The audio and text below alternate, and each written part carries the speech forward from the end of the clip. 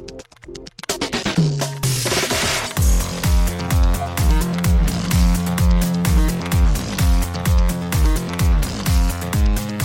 and welcome to Too Fast, Too Forever. There's all kinds of family. We chose this one. This is episode 118, Fast and Furious Lap 7. I'm Joey Lewandowski. I'm Joe too. And this episode's brought to you by Kenra Professional's Nitro Memory Cream 18. Nitro Memory Cream 18 is approximately 10 times denser than a typical mousse. A little product goes a long way, so always start with a small amount and add as needed. Shout out Kenra Professional's Nitro Memory Cream 18. Well, shout out Kenra and welcome to Fast and Furious. Later in this episode, we've got Nico and Kevo talking about Los Bandoleros and Fast and Furious. We got before we do anything else, two programming notes. Number one, minor one. We plan to do deleted scenes for this because I just assumed, given how many there were for the first two movies, wrongly so. I should never assume in this podcast, but wrongly so, that there were deleted scenes for every movie. There are not.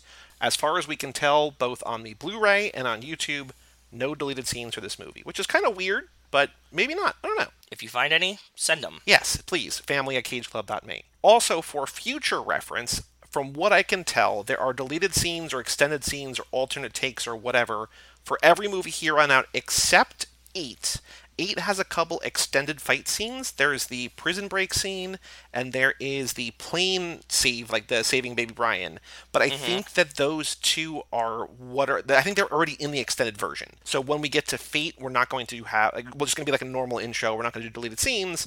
But for 5, 6, Tokyo Drift, 7, and Hobbs and Shaw, there are deleted scenes. And also, like I told you, I think Hobbs and Shaw has like 35 minutes of deleted scenes, which is like insane. That's a 2 hour and 40-minute movie then. Yeah. Plus, those are the ones that they just released to you, not even including like the ones that aren't. Yes. And weird. I think they clarify it as like saying it's deleted or extended or alternate, so it might not be 35 minutes of new, it might be, who knows what. But we'll get to that when we get to that. So that's number one. So this episode, instead of doing deleted scenes, we're going to do a Fast and Furious Minute.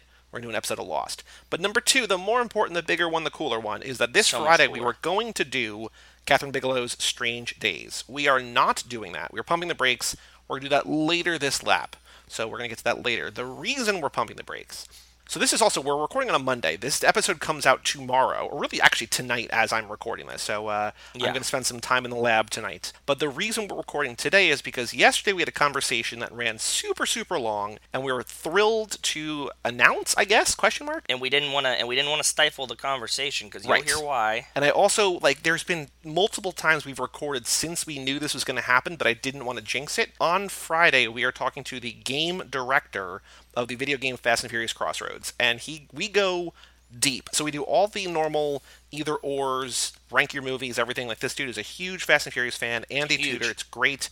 So we got 45 minutes up front. I mean, who knows what will be edited down, but there's a lot up front of just our normal nonsense. Then we talk about the game for 2 hours, again, edited down a little bit, and then we do the character quiz. So it's a full-blown episode, and I am thrilled to bring it out. I mean, I haven't started editing yet. It's going to be a big endeavor, but Joe, I'm excited. It's probably the best interview we've done, right? It was. I think it's the only interview we've done, really. Yeah, but I meant it feels monumental. He's very close to the Fastiverse, including writers and stuff like that. Yeah. He's a huge fan, as Joey said, so he's very knowledgeable. It made me feel good that they they put the hands of the game in someone so knowledgeable and so just friendly. Also, he's just a cool dude. But yeah, we talk a lot about the game and the franchise, and maybe a little bit about 9.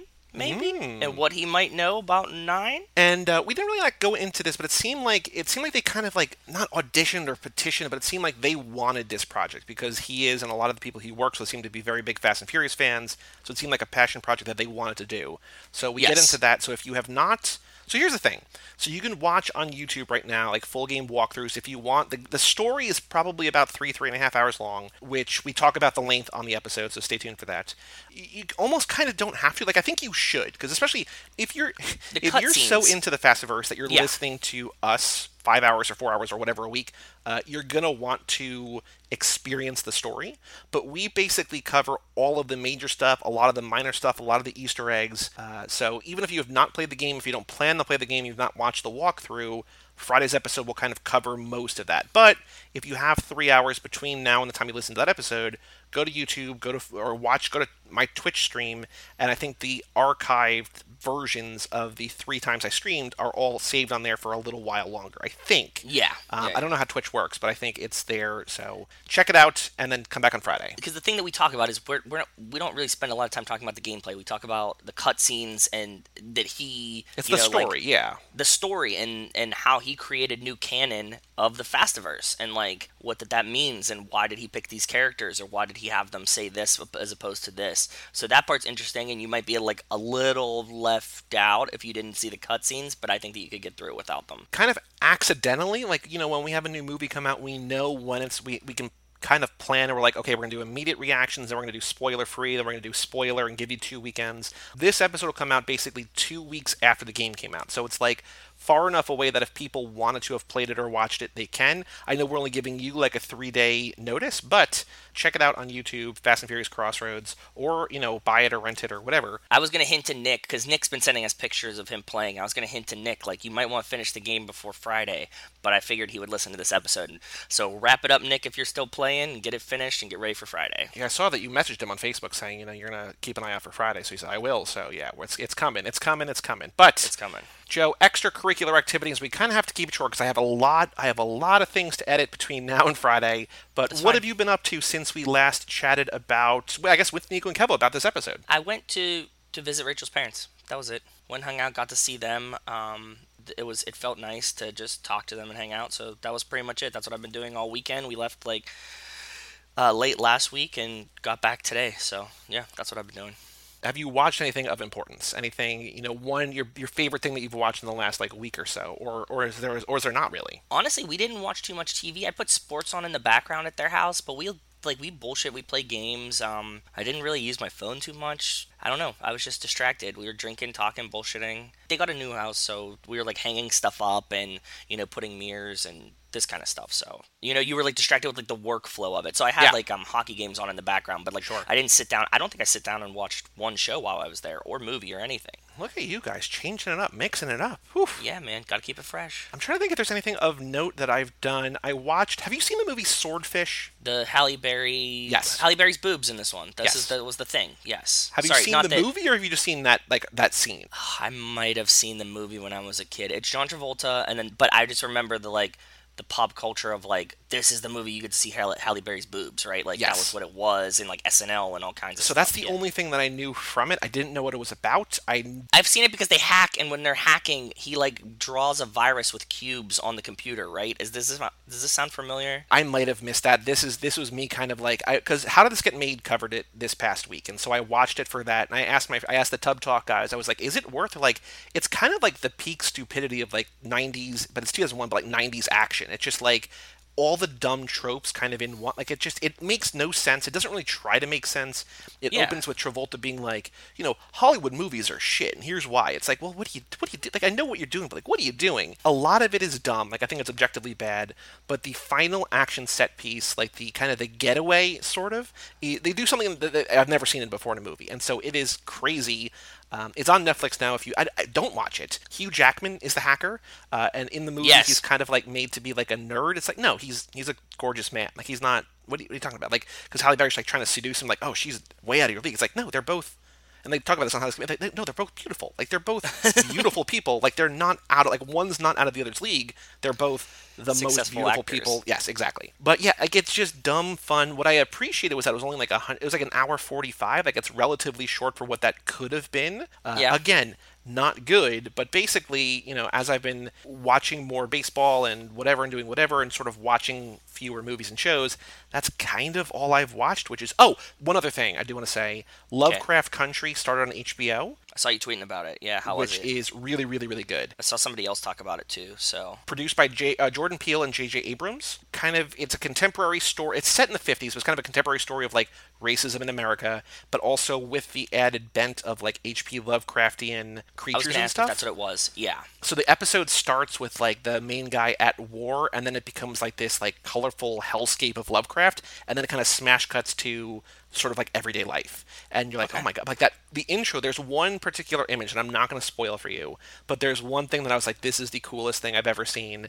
And it's just like so weirdly specific and amazing. And I know that's why they did it, kind of for the gif of it or the meme of it or whatever, but like, check it out. I think if you like horror stuff, if you like timeless, unfortunately, can't believe that small town America could be this terrible to black people, like, Yeah. it's that kind of Jordan Peele analysis of the society, what everything. Like it's just really well done. And the big thing to me is that like in a year where there's like no new TV and like really very little good new TV, it's like this is like a shining example of like, oh, there's still good stuff. So in that regard, I was very happy. That's awesome. Yeah, I dig it. One last thing I wanted to say is that just because I've been thinking about it, and two of our fans, I think it was Ben and maybe Nick, both wrote in about Dan Cummins, the comedian. We watched his special and it was great. So thank you for the recommendation. I'm gonna check out the rest of it. Oh, it was Nick and Alex. Thank you guys. I'm gonna check out more Dan Cummins. You were 100% right. He's really funny. He's good. I like it a lot. So it was Cool. fun.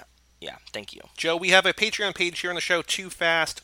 TwoForever.com. Shout out to Cassie Wilson, Jake Freer, Ben Millman, Nick Burris, Alex Ellenin, Justin Kleinman, Brian Rodriguez of High School Slumber Party, Haley Gerbies, Wes Hampton, Christian Larson, and Jerry Robinson for supporting us at the $5 level or above. Thank you all so Thank much. you guys. We I appreciate do want to it. say, based on that list and based on the show, I think Brian teased it while he was on here, but just this past week, I think Friday's episode, Christian Larson joined him to talk about Corvette Summer, the movie starring Mark Hamill. So that episode is now out.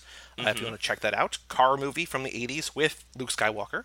What's not to love? With two people who have been on the show, who are going to be on the love show cars, again. love Fast and the Furious. Yeah. We also have an email address here on the show, family@cageclub.me. We've got two emails. First up from Hector, and I'm not going to read this verbatim because he emailed in about the Bachelorette car picture, and he had sent in Bachelorette car pictures, and the way that he answers my question, because there's some confusion, because remember he sent in car pictures, he sent in a bunch of car pictures, and then he sent in ones that were for Bachelorette, and I think I remember being confused about something. Yeah, you said which ones? And Exactly. He was like, use these three, and then he said, oh, this one instead, and yes. And so either I misunderstood or I saw the wrong thing, or maybe he misunderstood, but he basically says he didn't write in because he didn't understand what I was asking, but he wants to do the three together. But then I looked back at the email that he had sent earlier, the Bachelorette picture, and there's three cars in there. So I don't know if I just saw the wrong thing or like there's miscommunication or whatever, but like, Hector, Okay. I think we're all good. We will do that for sure at some point in the future. I don't know when, but we'll Yeah. do for sure the Bachelorette game again, so no worries there. Thank you for writing back in. And Joe, our other email today is from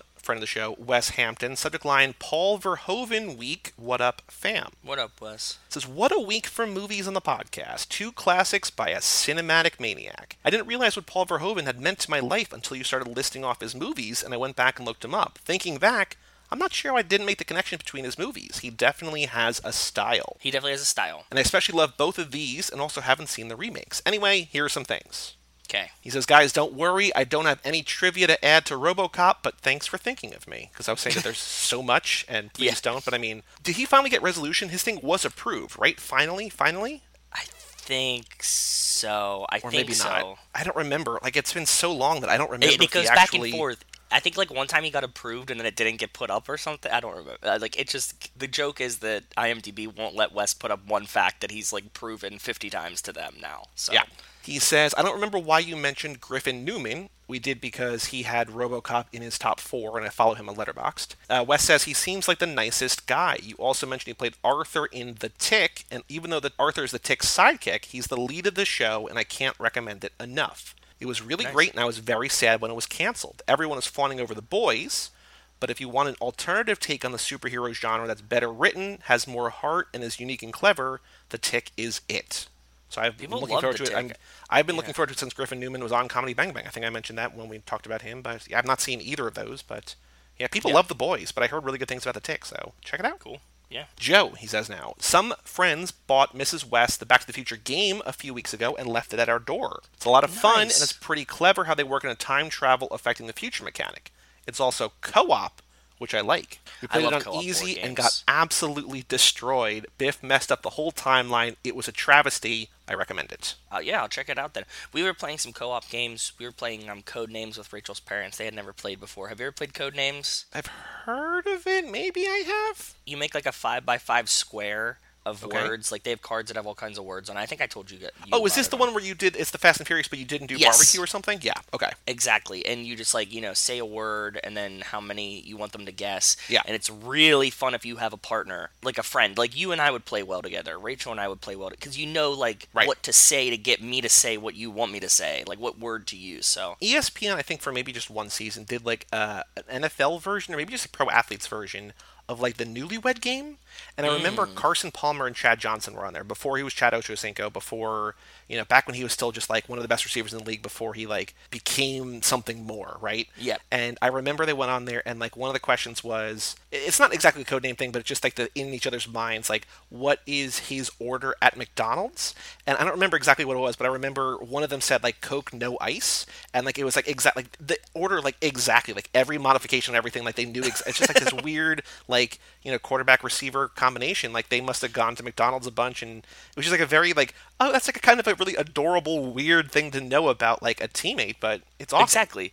But no, if you got it and you're like, why'd you get no ice, dude? And he's like, come on, I always get no ice. They're trying to cheat you out of the soda. Yeah. And like, yeah, that's what would happen. I think that was the first time I was like, oh, I guess you could even modify that. So now I just get, when I get a soda at a place like that, I just go Coke light ice, which doesn't always happen, but just a little bit of ice. Because like I don't want, it melts too Yeah. quick and it gets too watery, but I feel like light ice is perfect. Wes says, wow, Joey, you went down a real Joe 2 style rabbit hole in the whole Dom Letty wedding inception recall idea last episode. I don't know if that bodes well for the direction this show is going. Between Joe, Nico, and Kevo, someone has to keep a clear head and steer the ship. No, well, don't worry. It's 100% true. Captain Yeah. on board. Given that I'm the one who edits it, like I know, I like as any of us are talking, I'm just like, oh nope, this has gotta steer it back because we gotta, whoop. Yeah, Joey's really good at reining it back in. Between Nico and Kevo and I, this lap especially, it can get real weird. Although I will say that this episode, I was not sure if I should leave it in or not, but I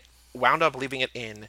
But this is the real first look into what we call Nicopedia, where just Nico has such a fountain of knowledge about so many things, specifically music, I think, but like comic books and whatever, that we go on a huge Beth Orton tangent at the end of this episode that I left in. yeah. So I was like, I don't want to just cut out like 8 minutes because like it's interesting. It eventually ties back into Cars, and we talk about Spotify. You'll hear it all, but I was just like, do I cut this out? Like I guess I should, but like, and then I left it in. It's really interesting. Yeah. It doesn't make any sense for the show, but also the show doesn't make any sense for the show sometimes. So True. Very good point. It says, I didn't know that Total Recall was based on a Philip K. Dick short story, but I can totally see it now. A few years ago, I went on a Philip K. Dick kick. I read 3 or 4 of his books in a row, and I really liked his style. My favorite was probably A Scanner Darkly. Well, if you want more about that, check out Keanu Club. I love that movie. Rachel hated it. I remember I made her try to watch it with the cell shading, and she was not a fan. I've never read it, but I mean, like, watching it was fun for me. I enjoyed the movie. I think Winona's also in that, and so they covered it on Winona Forever too. I remember that, like, and again, I don't know if they just... I don't know where they got the inspiration from, but I'm pretty sure you see cel-shaded Keanu's dick, and so that was like a big, we're like, oh my god, like you see nudity on Keanu, like it's not actually Keanu nudity, but it's just like, oh my god, like Exactly, yeah. that was my big in my brain, like the takeaway from A Scanner Darkly. Also, we got RDJ before Iron Man. Good movie. Yeah. Wes says, I vaguely remember the movie, but the book was such a mindfuck that I loved it. I'm reading a Ray Bradbury novella right now called The Halloween Tree, and I love his sci-fi for its sort of whimsical nature, but Philip K. Dick stories are much more likely to convince me that I'm living in a simulation headed for self-destruction, and I kind of love that. Yeah, makes sense. Have you read any Philip K. Dick or Ray Bradbury or like Heinlein or any of those guys? I've definitely read some Ray Bradbury. I read 451 for sure. I read Do Robots Dream of Electric Sheep. I've read some of The Man in the High Castle, but never like the super famous ones, I don't think. I'm trying to think, like I read a couple Heinlein ones. I read Fahrenheit 451. I bought a bunch of his. Oh, also I guess it's not quite that, but like adjacent is probably like Kurt Vonnegut too, right? Like kind of the sci-fi and... As I get older, like I don't like reading sci-fi novels. I read them on a plane. That's a good choice for a plane. And like I only like novels on book on tape, like dramatic novels. Usually I read autobiographies, as lame as that sounds. Like that's like one of my favorite things to read. Or biographies in general. I don't really have... I just kind of read, like lately I've just been reading whatever Bob puts in front of me, right? So I'm reading... I haven't really gotten deep into Flickr yet, but I was talking to Bob about... I'm like I just need to get into it. But Wes says, that's it for this week. I'm interested to see what Nico and Kevo make of what's easily the most blah movie in the series. I still love it, but it doesn't lend itself to any wild theories the way the others do, though I'm sure they'll find a way. Until next time, stay furious, Wes. Well, they do find a way, so.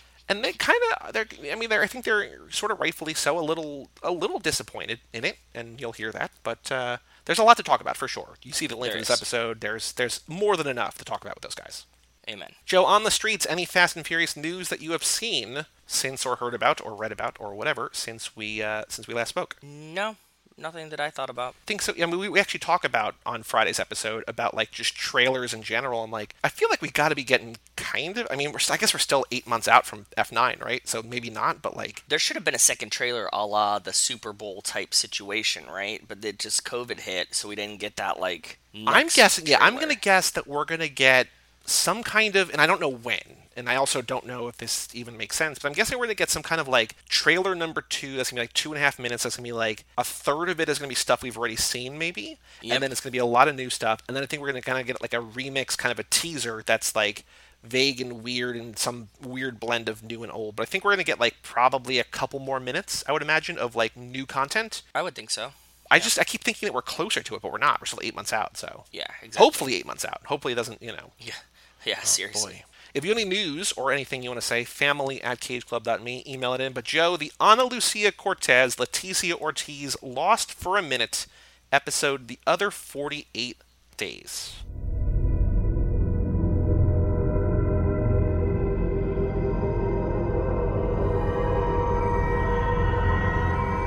Now, this is the episode that I had been not teasing, but kind of hyping all season long, right? Like, I'm like, there's going to be one where we get to where it's like, this is the one to watch. And I think, I don't want to mislead you, because I don't remember, I didn't see exactly, but on Lostpedia, there's like a list of the episodes and like who's in each one and who's the main character and who has the flashbacks and whatever. Yeah. We might get an Ana Lucia episode. I don't remember, but at the very least, we get this where it's kind of like this is her episode, kind of in the Jack role, because this episode sees the tailies, the back half of the plane, what they did on the island, basically in the first, what we've seen the other side do for the first like 30 episodes. Yeah, and it's definitely from her perspective. It's not like a flashback episode, because I don't think we get any Letty flashbacks. No, there's no flashbacks at all. No, it's just her perspective of like what's been happening. It catches you up on what the other guys were doing, right? It was a really good one. I'm glad I paid attention to this one. I think that like the last one, I was just like so bored with Shannon that I just wasn't paying attention. Also, guess what? It didn't really matter, because they caught back up and they showed me that... It matters a little bit, but I did write my final note for this episode is in all capital letters. Now, did you see Ana Lucia shoot Shannon? Yes, I did. Yeah. I absolutely did this time. Because that's actually what the only part of this episode I really didn't like is the last like 4 minutes, where it's like catching you up on what we've already seen, like this like really janky, like I think what's supposed to be like this artistic editing style, where I'm just like, we don't need any of this. The episode, I think, was a longer one. It was like 46 minutes as opposed to like the 43, 44 normally. And like, there's a lot in the end where like, we've already seen this. Like, we just spent the last 6 weeks, back in 2005, 2006, whatever, watching this. We don't need this much recap, I don't think. Obviously, they find them on the beach, and obviously she shoots Shannon. So, like, the shooting Shannon thing, you literally just saw that. So, yeah. Big Letty things in this one. Letty mentions she doesn't have any kids. Yes. Mm-hmm. But Letty doesn't have any kids at the time of Lost, so that could be true, right? It seems like she wants kids. Like, she seems kind of wistful for it. You're right. It's interesting to see her be the Jack role, too. You know what I mean? Like, she's clearly the one in charge. Like, they kind of have three... I wrote down that there's kind of 3 different, like, partial Jacks. Like, there's... Like, we open on yeah, because Libby, I think is her name, right? Yes, Libby. So she's Libby's a doctor. kind of like, yes, she's kind of medical. We got Mr. Echo, who's kind of like, things need to get done. I'm going to do things that need to get Rachel done. kept telling me that she thinks that Echo is their Locke. He's their religion. I mean, he takes a 40-day vow of silence. There's not much that's more biblical than that. Yeah, in this exactly. show than that, right? But like, that's again, to your point last episode, why our crew did such a better job as opposed to the tailies, where like everything goes wrong, is because like what basically Letty or Ana Lucia and Mr. Echo and Libby all kind of do is all like what Jack does, and then there's some of the mythology and stuff and tracking, and like Mr. Echo's kind of Locke and kind of Jack or whatever. But basically, these 3 characters, the 3 main characters, at most are like most of Jack and most of Locke together. So like they're already like down a bit, right? And they have what we find out, like the Goodwin, like he's a man on the inside, right? Like he's like a mole. So Goodwin was there. Like didn't they have like Evan on their island? Ethan. Sorry, yeah. So they planted a guy with them too, and then yeah, they figured out. It was we were laughing really hard that like Letty was like, "Gotta dig this hole," and then like 3 minutes later, it's like a 12 foot by 12 foot hole, Hey man, she's motivated. and she just builds a prison. And I was like, "Man, you're on an island. Like, how are you gonna build a prison immediately? Like, that's your first thought." But I get, I guess I if think there was they're 3 weeks in. I think maybe by that point they're pretty far in, and like shit is going wrong. Like shit is breaking bad, and she's like, we need to do something. And she's so convinced that Nathan is evil, like he's a mole because he like took too long to go to the bathroom. It's like, well, I can see where you're coming from, but also like let's pump the brakes a little bit. yeah, she's a huge skeptic. She's a little trigger happy. Oh yeah, Is what it is. which She's we see literally with the trigger.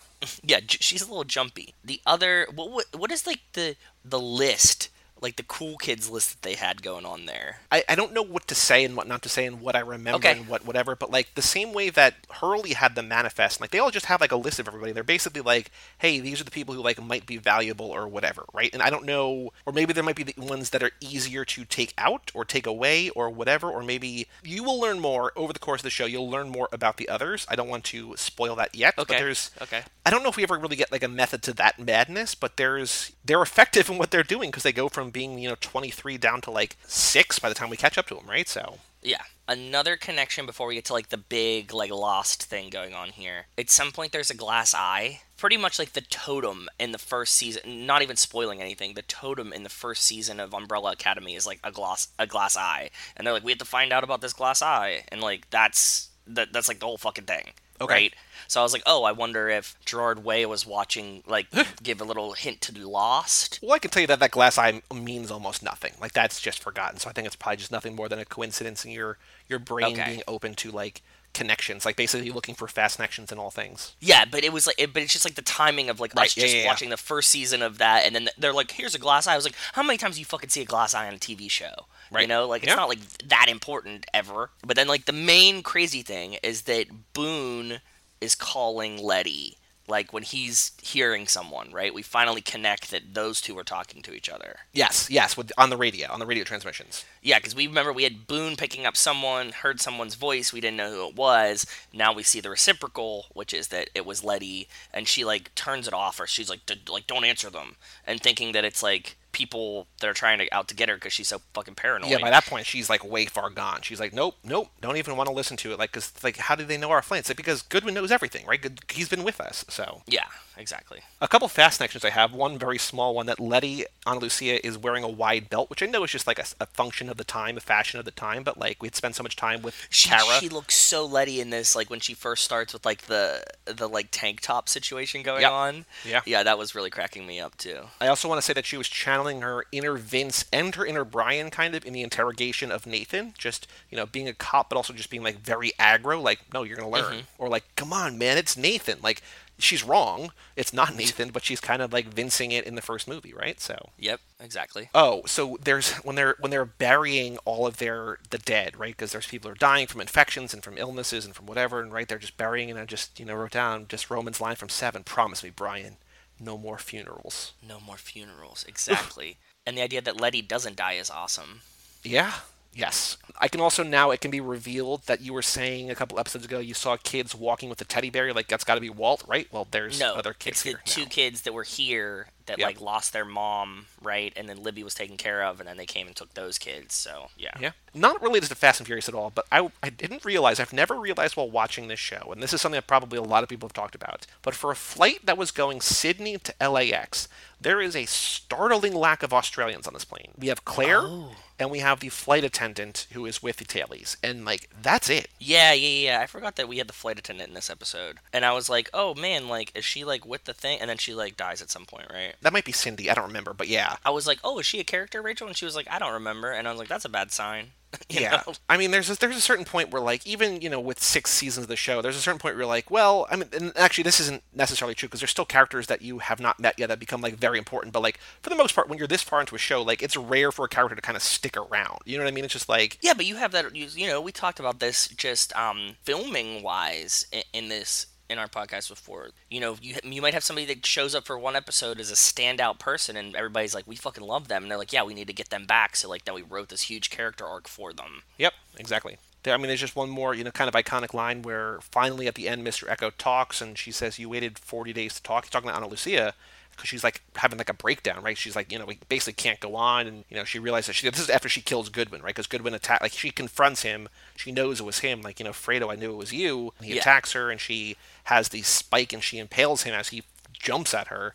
And she's kind of like losing her mind, like she's gone, right? The impaling was interesting. Yeah, I like that. And then Mr. Echo goes, he finally talks to her, and she says, "You waited 40 days to talk," and she says, "You waited 40 days to cry," and it's like, whew, like that's heavy, but it's also like kind of Letty, right? Like she can't show emotion because that's just she's too badass. Yeah, and also to what we talk about in the back half of this episode a little bit, like her characters are often coded male, and dudes don't cry, and Mrs. Alpha doesn't cry, and like it's hard, but she's a human, right? And like it's a fucked up situation for anybody to be in, and 40 days into a thing where clearly there's like no short-term resolution, like let it out, girl. I get it, but like if you're also feel like you're the leader, you don't want to like show weakness to the people that you're giving hope to, right? Like if Jack is just over there being like shit's bad and just starts crying, everybody'd be like, whoa, like shit is bad. Any other thoughts about the other 48 days? Is this, I don't know, I don't have an answer to this necessarily, but is this maybe your favorite episode? I guess for what we're doing, it's the best episode of the season so far, but how does this rank with the other episodes this season, season 2? It was so much better to not have to watch Shannon this episode. It was great. She pops up for a minute at the end, which is just to be bloody in Saeed's arms. No, this one was good. This one was good. I wish it was more of a Letty flashback, but having like Letty drive this episode was nice. It made me feel good. Actually want to see here. So Lostpedia season 2. Okay, cool. We do have an Ana Lucia flashback episode. Toward the end of the season, we're going to get a full episode about Letty. So that's very cool. Nice. That's what I want to see. I need to know her background story now. Like, I get that we had to catch up with what they were doing, and that it might have been too much to be like, this is what was happening those past 48 days, and like, this is what she's doing as well. But yes, I wanted one of each, so perfect. Thank you. So yeah, we are about a third of the way. I think this is season 2, episode 7, I want to say. So we're like a third of the way-ish, almost. Maybe next episode will be a third of the way through the season. So I don't want to say we're flying through, because we're not, because I know you're going crazy not being able to binge them, but kind of flying It through. makes it harder to watch for me, because like my brain starts forgetting simple shit if I don't like watch them in a series. So well, I mean, I guess you could watch ahead, but then I don't know. It defeats the purpose, because like it's more fun if I like don't know what's happening next when we talk about it. Between a rock and a hard place, man. Yeah. Joe, the last thing to do before we bring in Nico and Kevo is the Fast and the Furious, minute 81, a minute I called as a Mia quote. She says it twice to Brian. What are you gonna do? Ooh. Keep on those scanners. Copy that. All right, let's go.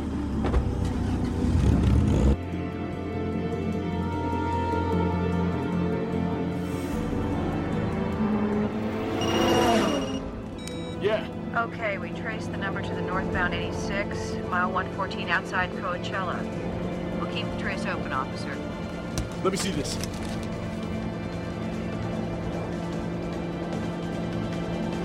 All right, I think we're about 40 miles away. What are you gonna do?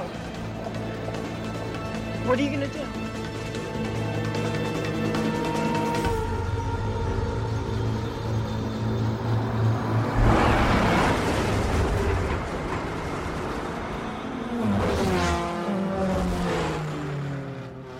Dom, Letty, Leon, and Vince leave the mystery structure, still don't know what it is, to head after the truck. Brian gets a call. Nextel, presumably, has traced Dom's cell phone number. Brian figures out where they're headed and drives off in pursuit. Night becomes day as the team gets ready to do the heist. And my big takeaway is we have another, I don't think I ever realized how many night into day transitions we have. We don't have that quick, we're doing 12 hours in 12 seconds or whatever, right? Yeah, but essentially the clock turning. But we went from basically middle of the night to kind of morning, sunrise to just mid-morning in 8 seconds. It's sunrise is quick, so I get that part. It had to have been 5 a.m. and they're driving, and then it's 6 something is sunrise, and then sunrise only lasts for 10-15 minutes, and then you're just fully that day. But we go from basically pitch black to it's morning now, baby, and it's just where have you been, I guess, but I don't know. Yeah, the rave was going late. My only other really big takeaway, because again, this is kind of the calm before the storm in a way, where we know what happens to Vince, having seen the movie before, but this is just, I love seeing him psych himself up, just kind of like exhaling and being like, like just kind of like a fighter, like shadow boxing before he's ready. Yeah. He's just kind of like, all right, Dom, let's do this. Let's get this. And just, yeah, pretty cool. Yeah. There's only like one real new thing in this I know. minute, which is the truck. I saw you found what it actually is, but please hit us with some details. I think this is it, KJ Transport. But I put that link in there because I want you to click it. Go look at this website and see the first thing you see when you open this. Oh, wow. Just Yeah. a big old Confederate flag. It's just a truck with just a giant Confederate flag on the front of it. And I was like, and it's like an early 2000s Flash website. I mean, it would make sense, because, you know, if KJ Transport is in this, although, is Rogers Trucking a real trucking company? I don't know. Because it almost makes more sense that, like, it's not real. Because, like, why would you want your truck to be, like, either, whether it's successful or not, why would you want to show your truck getting jacked? Like, is that the kind of in-movie advertising you want to be a part of? It says... Oh, no, this says established in 2007, Curry Jensen Transport LLC, so this is not it, officially not it. Yeah, I sent you that. I don't think that... let me see. Based in southern Utah, which would not be crazy, but it's established in 2007. I wonder if it would be. I mean, I know it's his name, but it would be crazy to think that like they named it after this movie. Be like, oh shit, like say like Hector right now, right? Is like back in 2001. He's just like, oh, like I love cars, I love trucks, like I want to start my own trucking business. And then like, you know, in 6 years from now, when he's a little bit older, he's got the capital, he's able to do it, and he's just like, I'm gonna name it after the truck in the first movie. Like that would be a stretch, but I can believe it. But it's just also his initial, so that makes more sense. But oh, this is cool. Check this out. Oh, it's like video game shots. I was like, why does this trucking company have, like, why is there a picture of a Rogers truck and a KJ Transport truck? And it's just like skins for some American Truck Simulator skins for Steam so that you could drive the Fast and Furious trucks. Yeah. Yeah, because I was like, this is like the actual KJ Transport logo. Like, I finally found it. And it's like, no, it's just somebody that made it. Well, I mean, that's like, you know, when I was talking about making all the teens and everything in MLB The Show and, like, just stuff I've done since then, like, and, like, Forza, too. Like, people spend so much time making logos in MLB The Show or, like, creating exactly the way that, like, Mia's car looks in Fast and Furious to, like, just have in the game that, like, just so that other people can enjoy it. Like, people, it's crazy the amount of effort people will do in a video game to, like, bring cinematic realism, I guess, to it, but like God bless all. No, but sometimes, you know, this is like one of these things where it's like you wanted this thing. If you wanted it, like I know specifically you, like if you wanted like this, you know, minor league baseball team logo for your logo and you made it, you'd be like, oh yeah, I just put it up there. And like it's like such a weird niche thing that you like we would be like, oh my God, I can't believe you made this. And you're like, well, I wanted it, and then once I made it, it was like, why would I keep it to myself?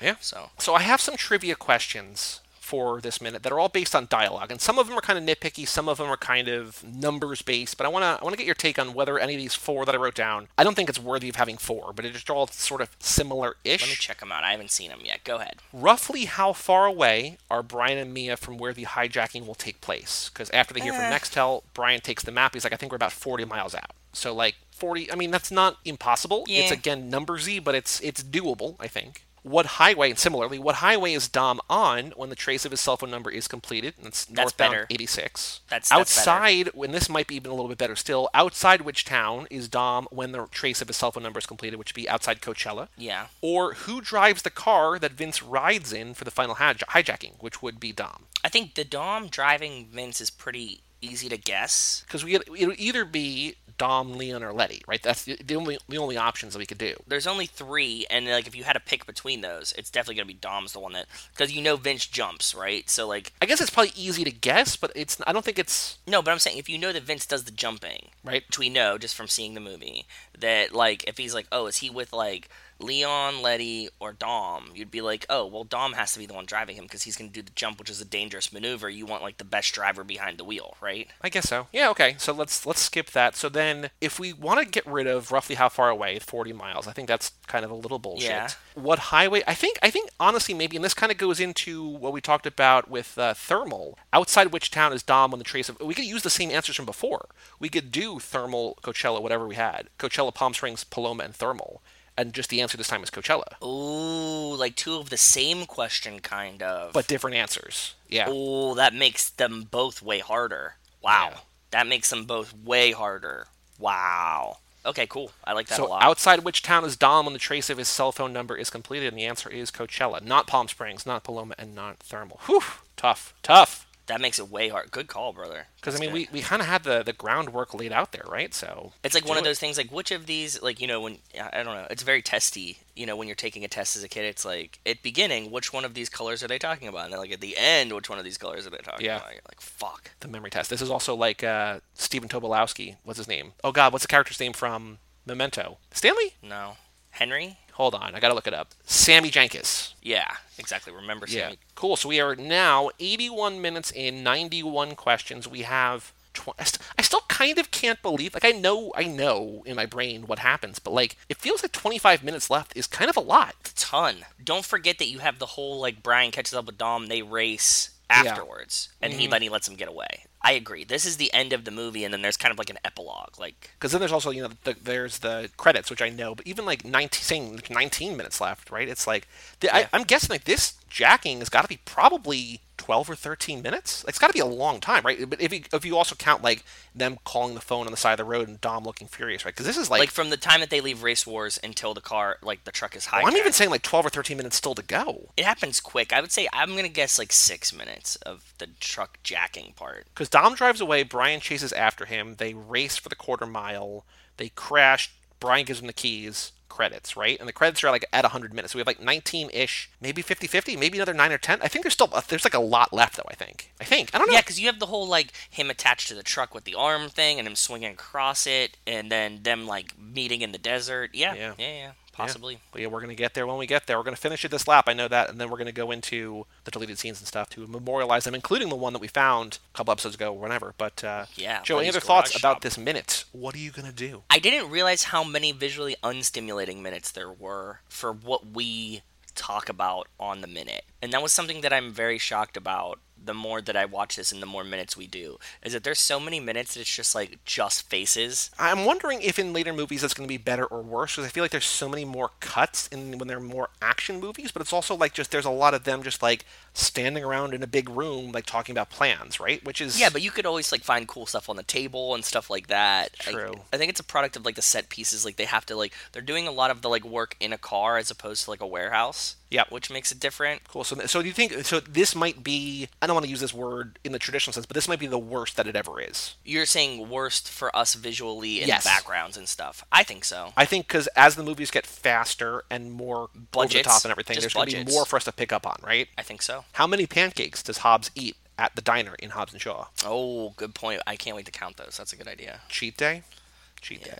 All right, Joe, let's take a break. Let's bring in Nico and Kevo and talk about Fast and the Furious. Enter the Slickster.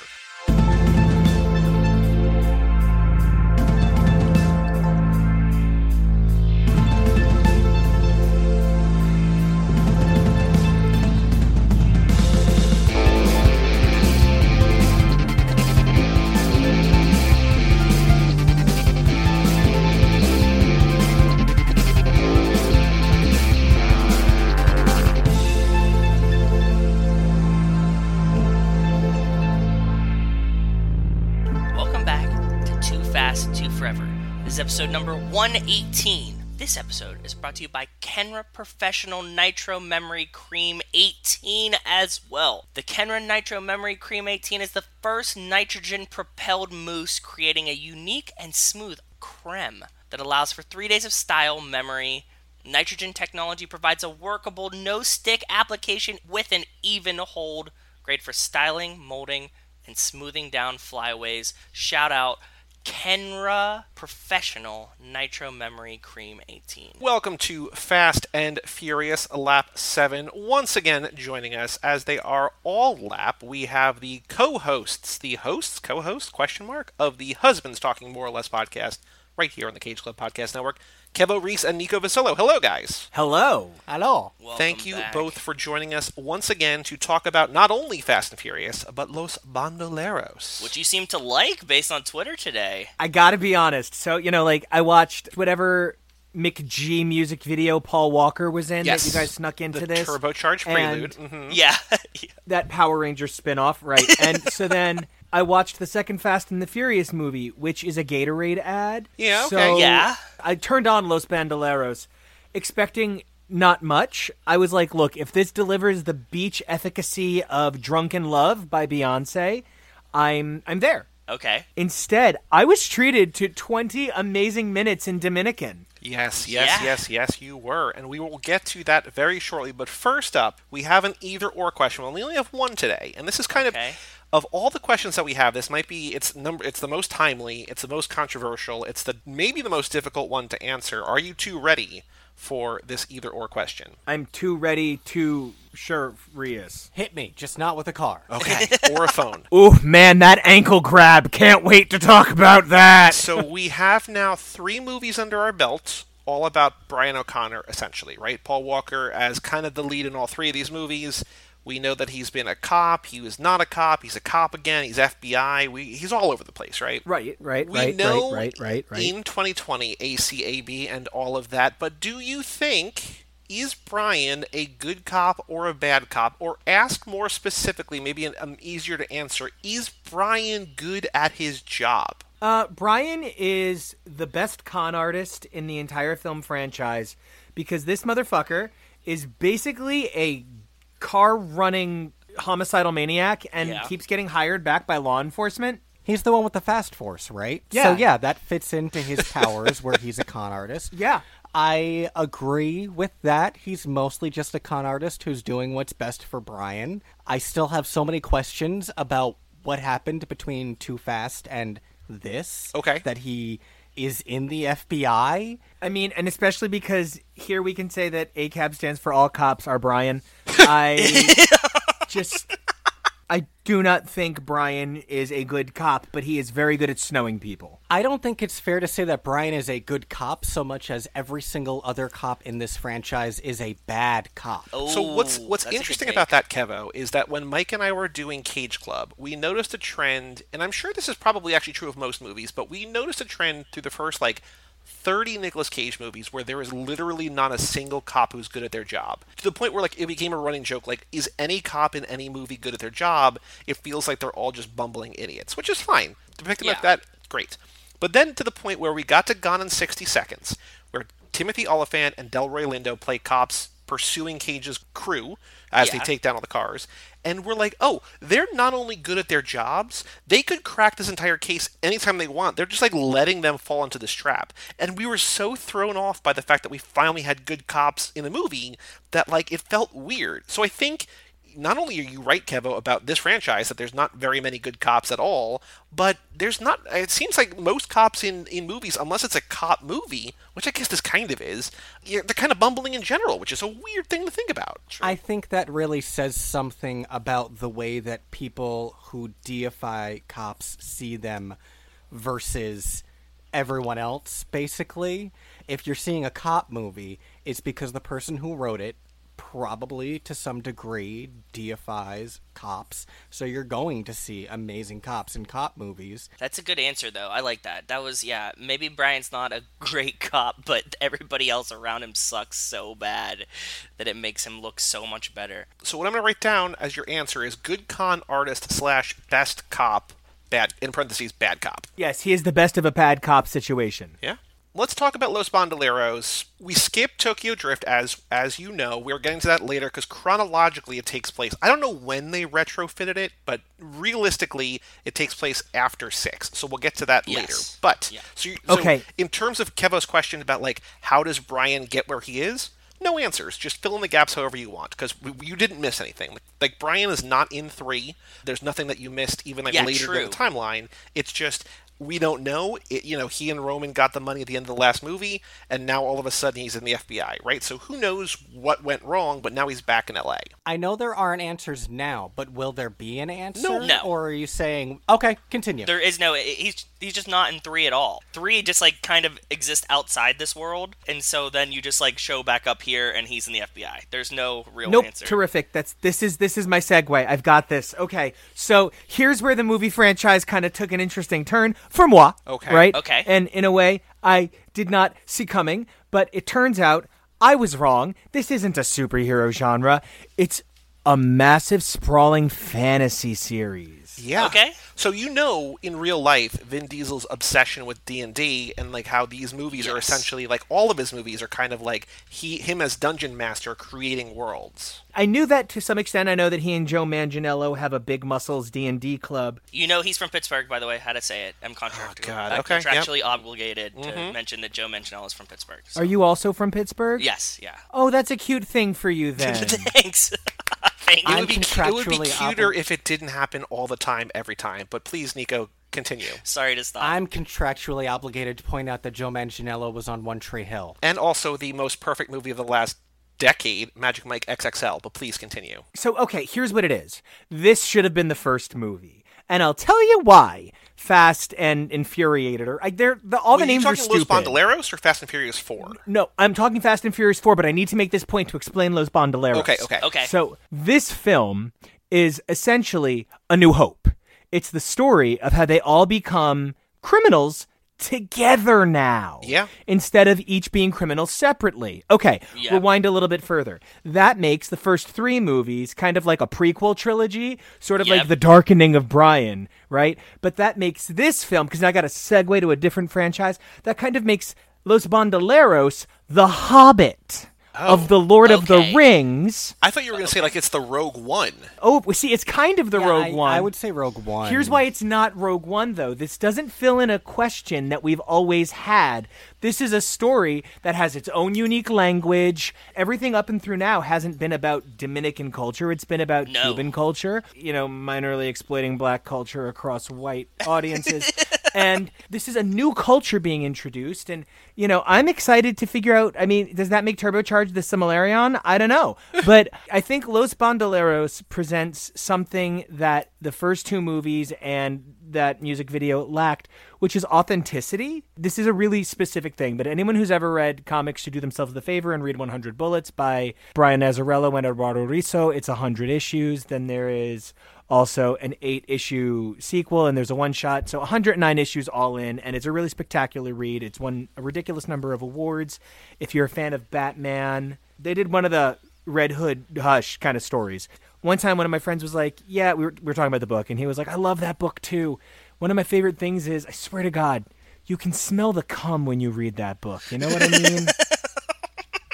I could smell Vin Diesel's pits watching Los Bandoleros. Yeah. It's true. He did say that. Yeah, I was like, damn, you can smell that when he rolled out from under the car. Yeah. Also very impressed with being able to drink a beer upside down. I was like, how do you do that? That's tongue control. And I replied, practice. Yeah. What I will tell you about Los Bandoleros, I told you a little bit of this on Facebook today as you were watching, and this is, as we know what happens to Letty in 4, which we'll get to, this is my favorite Letty. This is the best Letty. This is the most relaxed Letty. She's only on screen maybe for 8 minutes of the 18 here, but it's perfect. Dom is great here. Vin Diesel we know how, explicitly captures these characters' voices and actions in a way that I don't know if it's because of the first 2 movies or maybe in spite of the first 2 movies or what's going on, but he's able to tell this story as a prelude into 4, which is our New Hope, which is also, as I'm sure you realize just as savvy media viewers, is basically a reboot of the franchise. We were talking about for Too Fast, and also when we get to Tokyo Drift, we'll say the same thing there. Those movies are good and matter and introduce new characters, but can be lifted, because essentially this one is just even if you've never seen the first 3, this is all you need. We're going from here, this is all you need. It's a reestablishing, it's kind of the same movie as the first movie, the same story as the first movie, sort of, twist on that, but it's Justin Lin coming in after Tokyo Drift, or with Tokyo Drift, and then through 6, and being this is how we're telling the story, this is, to a certain extent, my franchise now. Vin Diesel leading into that with a beautiful, small character story, telling the intro to 4 is wonderful. So I guess I would say then the Fast and the Furious is like the prequels, and Too Fast, Too Furious, and Tokyo Drift are more like Star Wars stories. Yeah. Star Wars stories. That's much better. Right? Yes. That makes Roman Lando. He imagines himself as Lando, I'm sure. Now I got to pivot. I know a couple of things about a couple of things about a couple of things because, like I said, I'm a savvy media guy. And there's nothing I can do about the fact that unless you guys are about to tell me that I'm going to get her twin sister, Permishi, I have to assume Letty does come back at some point. Wait, hold on. I just want to make sure. Like, I know what you did, but I want to make sure that like Letty is a nickname for let or allow. Permishi is a nickname for permit. Is that right? Like permission? Yes, sir. Yeah, okay, you correct. got it. Wonderful. Yes. Cool. Okay. Okay. I called her Stoppy before. Oh, which I thought was the best thing ever. Oh, and I can't wait to tell you about how the last minute of the movie made me scream at the top of my lungs because I got something I said I wanted in the first one. So Okay. we will get to how the heart of the race can now drive, and I could shit myself. That was the best moment in the movie. So no, it wasn't. Most of the best moments involve Vin Diesel's arms. I do believe that my gorgeous new boyfriend comes back. Yes. Han? I'm in love with Han. I Yes. am deeply in love with Han, and I understand that Han has to go at some point. But I understand that Han gets to come back at some. Evidently, Han get Permishi. So I am aware of those things. I also know that my precious favorite film franchise director will come on at some point. One of my favorite film franchises ever Yep. is the Conjuring verse. Okay. He does 7. James Wan does 7. Yep. I am an enormous Conjuring fan. I'm excited to get to one of my favorite actresses to ever join franchises, Charlize, to show up because Yeah. I don't care what anybody says, Prometheus is perfect. Yes, I mean, it's I love horrible, but Prometheus. it's perfect. We were just watching Alien the other night, and so when you mentioned that, I was, wow, you're in my brain. My entire office is filled with Alien. Alien is my favorite film of all time. There's nothing in this world, save for like Alien, that I love as much as X-Men or Daredevil. Alien is a lot about the desire to achieve humanity and accessibility in a world in which people are very disconnected from one another. And I see echoes of that here in Fast and Furious in an interesting way. I don't know. Aside from like kind of not breaking my heart, because like there's certain things like we're going out of order, going chronologically to sort of try to preserve a surprise or a twist or a something that we didn't think we were going to be able to surprise you with. But I guess I hope the how of it is a surprise. But we'll get to that when we get to that. But Yeah. Los Bandoleros, Fast and Furious #4, the heart of the race. Also, I can't believe that we've been talking all this time, given your affinity toward comics, we have not brought up Wonder Woman herself, Gal Gadot, in this movie. Let's talk about her Yes. too, but please, I would love to know if she has a nickname, what you thought of Fast and Furious #4 Stoppy. overall. Whatever you want to say, please, just as the time normally happens, the floor is yours, both of yours. Hit us with, where do you want to begin for these two properties? Did you like them? Did you like 4? So one of the things, this was my favorite of the 3 films so far, but I probably liked Los Bandoleros more than I liked the movie. I thought one of the things that was interesting is this functionality.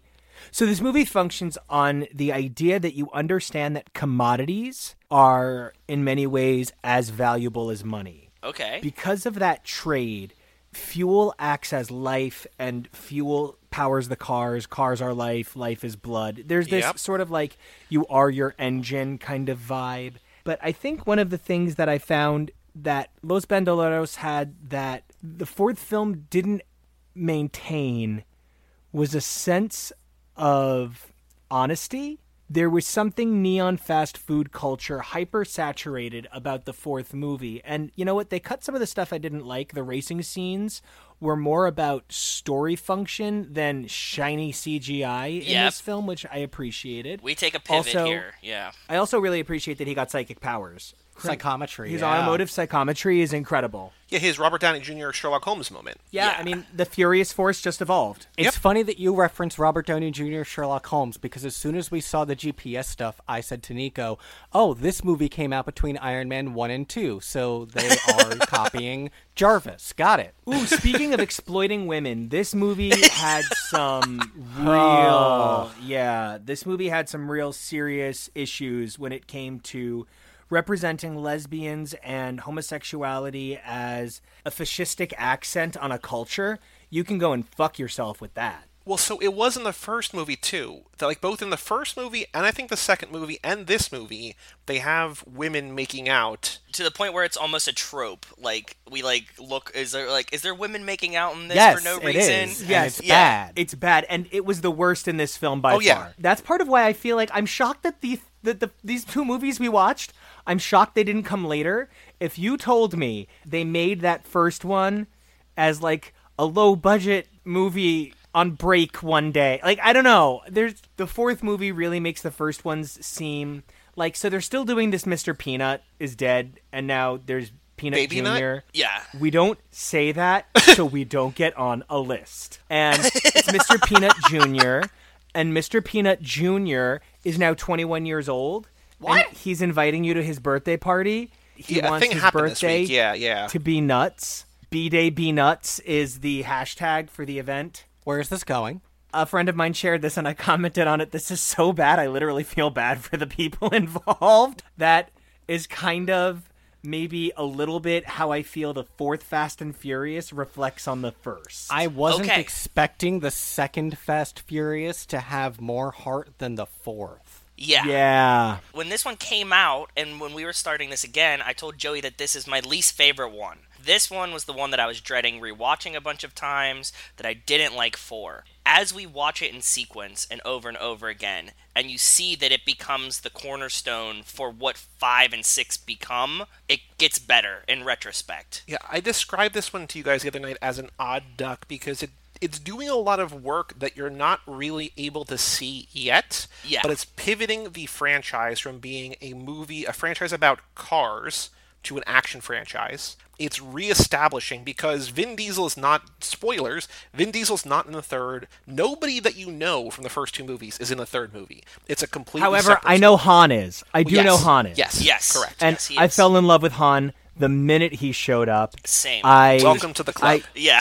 I called him the Slickster because he just seems like the kind of guy who slips in, charms his way through whatever, and charms his way right back out before you even knew he got You in. have no idea how good you are at picking that up. When you see a character whose cultural identity is outside of the main cultural identity that is being showcased, right? So one of the things we were told is that the gearhead aspect of the Asian culture of racing is a little bit more hardcore than it is, like, part of the way that the Latino culture showed it was like having fun and being yourself and bright colors. But we were shown that Asian racing culture in the first film was very monochrome and severe. So, you know, they're even trying to create depth, and they're trying to create culture along some sort of line, right? And so for him to be able to be so, hey, what's up, and like laid back with this crew immediately tells me optically that he is going to be a character who can subvert trope. So that immediately gets me interested in what he's going to provide to the narrative. And then secondly, that Dom showed him respect in sort of like a deference tells me that in Los Bandoleros, which Vin Diesel wrote, tells me that to Vin Diesel, Han is someone to respect. That's what's really interesting about the release order versus chronological order, because in 3, like, Han is, if you asked everybody, like every Fast and Furious fan, who their favorite character is, I would say maybe 50% would say Han. Like, Han is just, as you will see, the coolest character. 3 takes place after 6, but because 3 already exists in the world, they're like, hey, we want more Han. We don't know the history. Like, we kind of get a little bit of an allusion to it in Los Bandoleros, like, oh, I caught up with him in Mexico, but I've never been east of the Atlantic or whatever, right? Like, we kind of know the history, but he just, if you're watching chronologically, as you did, he just shows up, and then he's at the beginning of 4, and then he just goes away. And it's a weird blend, but you know, if you've seen these in order, you've already known you have a Han story in your back pocket. So, like, you are right, and we are going to get more Han very, very soon. Just not yet. Well, that makes me happy. Yeah. He's easily the coolest character. To have, like, the coolest character in this franchise turn out to be this Asian guy, like, is so awesome, right? Like, everybody's like, who's the coolest character in Fast and Furious? It's Han, every time. And you caught it in a very, very short window of just seeing Los Bandoleros in 4. But, like, he just exudes cool the whole time he's on screen. What I did not appreciate, however, was the fridging of my precious Letty. I don't like Michelle Rodriguez characters as a rule. She is unfortunately typecast as, for my money, an unlikably aggressive character. And because she's so frequently coded male, I can comfortably say if the characters were men, I still wouldn't like them. That I love Letty makes me so excited to root for this character. Having her fridged off screen really, really bugged me. Because the problem is the definition of fridging involves killing a woman to further a man's story. I'm not just saying, oh, a woman died off screen. The whole purpose of her death was to further his story. Yeah. Now, I didn't see a body. She was working for the feds. So, I mean, like, they just got pulled her out real quick. It is a very kind of bold, and I agree with all of that, and, like, I was saying to you that, like, my favorite Letty is Los Bandoleros, and so it really hurts when you watch them back-to-back, like I did today. You watch the two, like, over a 2-hour span, to have such a wonderful relationship, and then 11 minutes or something into the fourth movie, and she's gone. It is frustrating. I do think, and I wish it didn't happen to her, but it's a bold narrative choice to kill a main character kind of that quickly into a reboot, because they're reestablishing, like, hey, you might have seen the first movie, you might not have, but, like, there's been 2 since then. You might not know Dom, you might not know Brian, you might not know Letty, you might not know Mia. We're kind of telling Rule! Well, yeah, that's a question. Do you think that the narrative could have been as satisfying if instead of being Letty, it had been a different, perhaps male member of the crew from the first movie? I like this idea, but who could it have been? Who is Douchebo Baggins? the really aggro one? Yeah, the one Vince. who with the Vince. Cuban food. Kill Vince. Take Vince. There's no way to get around the fridging of it, but I think that just like we were saying in the first movie that the real relationship is between Brian and Dom, it's not really between Brian and Mia. Like, either you kind of, unfortunately, I think, because it's now the franchise is about Brian and Dom together, now opposite sides of the law once again, having to work together, whatever. The way you look at it, if you're telling a story about these 4 people, like, you look at the poster for this movie, and there are 4 faces, right? It's Dom and Letty and Brian and Mia. And the tagline is literally new model original parts. Like, hey, we're throwing everything out, we're starting fresh here again. You look at the 4 of them, and now that it's a Brian and Dom story like it's always been, unfortunately, you either have to kill Mia or you have to kill Letty. And I don't Exactly. Like, you have to fridge someone and like, it sucks, but the way that they've built it up, everyone else is superfluous. And it sucks, but I don't know how else to do that, telling the story that they want to tell. I actually want to ask Kevo a question about his interpretation of something. Culturally speaking, in a vacuum, if we take a huge step, I said those words, so drinking game. If we take a look at how something exists outside of itself, regardless of intent, the art exists at the end of the day. Now, we know in some capacity, Letty or Permishi or Stoppy come back and evidently bring Han back, and it's a great day. Now, speaking in terms of the zeitgeist and the kind of behind the scenes, is it still fridging if she ultimately comes back? Do you mean if she ultimately comes back in the end, or do you mean if there is always the intent for her to at least have the potential to come back, even if there is not always a plan?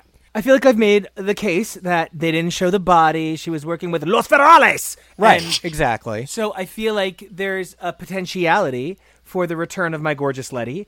And if she comes back in 6 or 7 or 8 or 9, or if she and I ride through on the Macy's Day Thanksgiving Parade floats, I don't care how she comes back, if it's with me or not.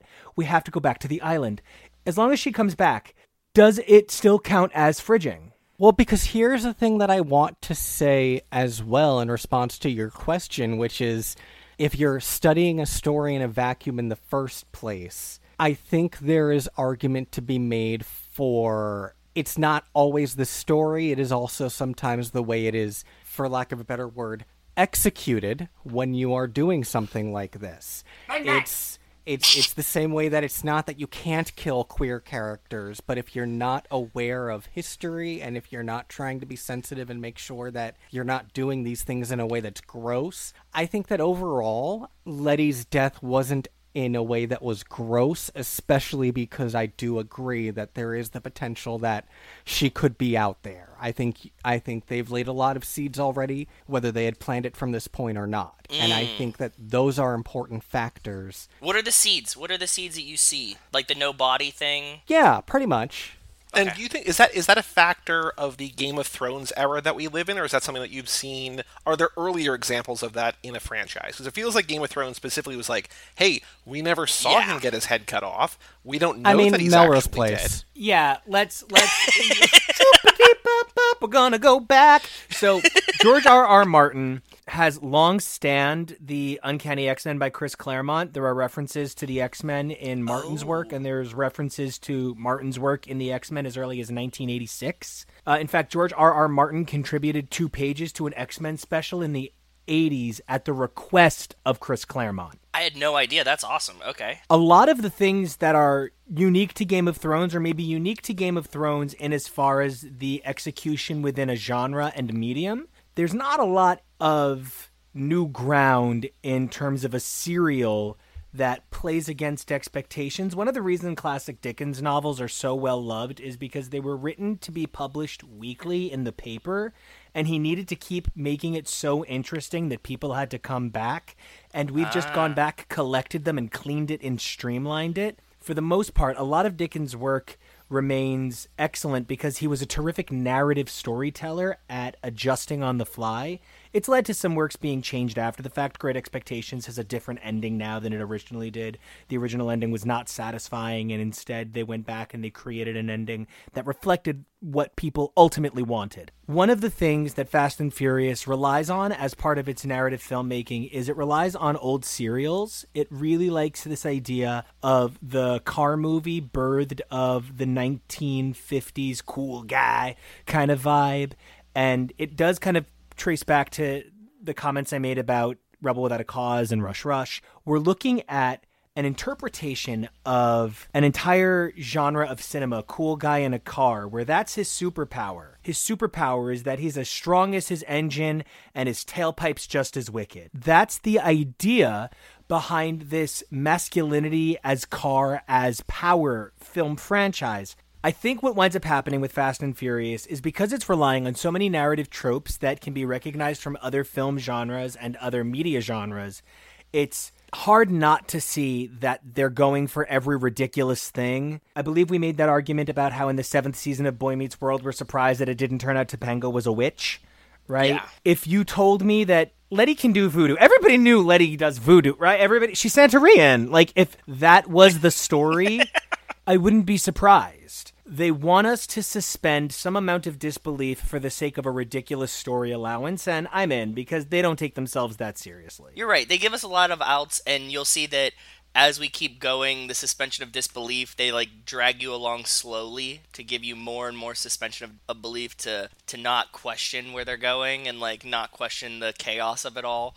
It starts in reality and it just built, because we started stealing DVD players 3 movies ago, right? That's what we were doing. So it's just gonna keep my god, those TVs. Exactly. Knowing where the franchise goes, knowing where Letty or Permishy's story goes, how Joe is saying they string along believability until all of a sudden we kind of lose believability at a certain point. It's hard to respond, because knowing where things go and knowing the things that you're saying that are either right or wrong, but also each of these watching at a time in an installment and sort of trying to figure out where it goes from here. I think that's why doing an entire lap of this podcast with people seeing it for the first time is so interesting. At its face, I mean, I think you know that Michelle Rodriguez, the actress, is in some form reassociated with the franchise again. You also, as the viewer, don't know how that happens, and if you're taking this movie at its face value, she's dead. And to all the points you said that we don't see a body and whatever, but it's a weird, I think that's the most fascinating thing, the most interesting thing to me about this podcast, is being able to follow this journey, especially with two guys like you who are so well-versed in narrative storytelling, that it becomes can you decode what we're actually seeing? And, talking about decoding and reinterpreting something you said this is taking it from a film franchise about cars to an action franchise. I think that was no more made apparent. So the first couple of movies had mostly combat fighting, other than Roman and Brian basically trying to blow each other. You still felt like shit. Yeah, they were trying to felch each other. It was bizarre. This is the first movie where these guys are like, okay, first of all, Vin Diesel's Dom is just such an incredibly dynamic character. I only wish that the sound engineer on this movie understood how to mic a deep-voiced person. This is it. This is when he becomes, like, Dom. Like, he is always Dom, but, like, in 4 is when he becomes, like, the Dom that you get. Yeah. The problem is just that, you know... It's amazing, but sometimes it's trying to understand what he's saying because they don't know how to mic somebody with a deal. Oh my god, I need the subtitles on! So, with Dom's transformation and Brian's transformation from driver in a car movie franchise to action hero, we saw a couple of particularly aggressively violent moments. Number one, the hottest thing I have seen since Captain America tore a log apart is Dom dropping an engine on somebody and grabbing the chain. Yeah, I know. That right? was erotic. I thought the slam head into wall on Brian's part was pretty glorious. Oh, yeah, when that Fed guy grabbed him, that was Stasiak, awesome. yeah. Number 3, I said it before, and I'll say it again. Bring it up. That ankle grab, though. David Oh, Park, no, this guy's yeah. gonna hit... Oh, no. The ankle grab. I mean, at the end of the movie when Brian grabs Phoenix's ankle, and Phoenix is like, I'm gonna get away. Oh, I don't think I'm gonna get away. Oh, you just crushed me with a car. I'm dead. Oh, I thought you were talking about the hanging out the window Dom ankle grab is what you were excited about. That's just sort of action movie. The impaling him with a vehicle is great, though. Like, Yeah. Brian holding him and then jumping the car into this guy. The only thing that I need to comment on that I didn't like was the phallic-ionic contrast of the situation. Number one, we can obviously say that these cars act in some regard as a phallic measure of these gentlemen. So the fact that he kills him with the car and then says pussy, Why did you remind me? I was going to forget. that's just not an attractive touch, and I understand the language of the culture we're talking about. And hey, you know what? If I'm going to shit on this, I'm going to shit on Iron Man again. This is between Iron Man 1 and 2, so, you know, Iron Man as a franchise to the Marvel Cinematic Universe as a franchise still wasn't even at its barely passable with women yet. There is still enough misogyny and, like, the only things Jordana Brewster did for the first hour and 42 minutes of this movie were ride Brian and have anachronistically long hair. And frown. I'm going to ask you a very important question related to this. What is Gal Gadot's character's name? Oh, wait, Sylvia? Lady. Sylvia, no, hold on, no, because they say... Oh, Giselle. Giselle, yes, I knew it was something. I knew it was like, because I was like Sylvia, and then I was like Giselle, and I was thinking Pokemon. No, Wait, I was but never how do going to you get there. How do you know her name who is says Giselle? it's Giselle? Oh, Wikipedia. I only know because of Wikipedia. Oh, I knew because it was subtitled. She said something, and brackets appeared around the off-screen name and said Giselle. What I caught this time for the Interesting. first time is that, like, 20 minutes into the movie, Brian is in an FBI meeting, and they're showing what they at that point think is Campos.